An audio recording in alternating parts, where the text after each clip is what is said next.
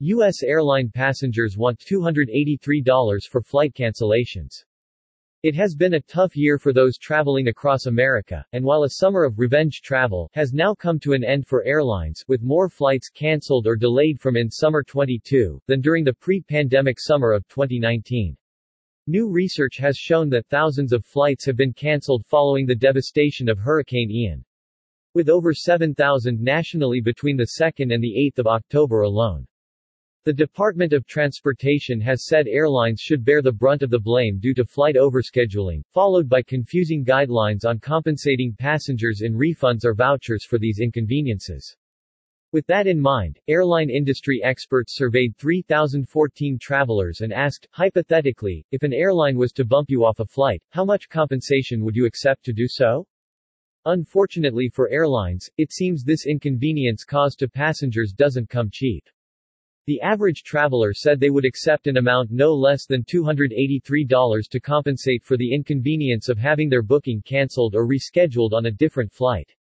When broken down across states, this figure was highest in Alaska, where the average traveler would expect more than $534 for the inconvenience caused by a flight cancellation or rebooking. Comparatively, travelers in Delaware appear to be more understanding of these kinds of cancellations and would accept an amount of just $86. The Department of Transportation has created a website that aims to provide travelers with an explanation of each airline's policies when it comes to flight delays and cancellations, making it easier for passengers to understand their rights. Transportation Secretary, Pete Buttigieg, has also called these travel disruptions unacceptable, saying that U.S. airlines should offer meal vouchers to passengers suffering flight delays, as well as hotel lodging accommodations for those stranded overnight. Despite this, more than half, 65%, of respondents said they don't believe the department is doing enough to help travelers in this regard.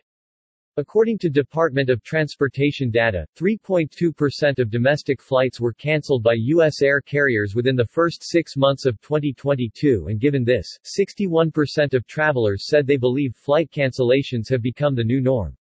And given how these delays and cancellations have been increasing exponentially over the past few years, 69% also said they're not optimistic that the travel situation will improve at all this year.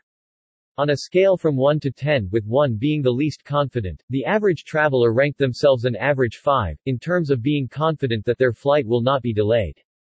This explains why 53% also said that due to the increasing number of air carrier delays and cancellations, they're actually more likely to travel to their destination by road instead, to avoid the risk of airport travel inconveniences completely. It seems the cost of fuel is cheaper than the cost of inconvenience caused by airlines, and that's saying something.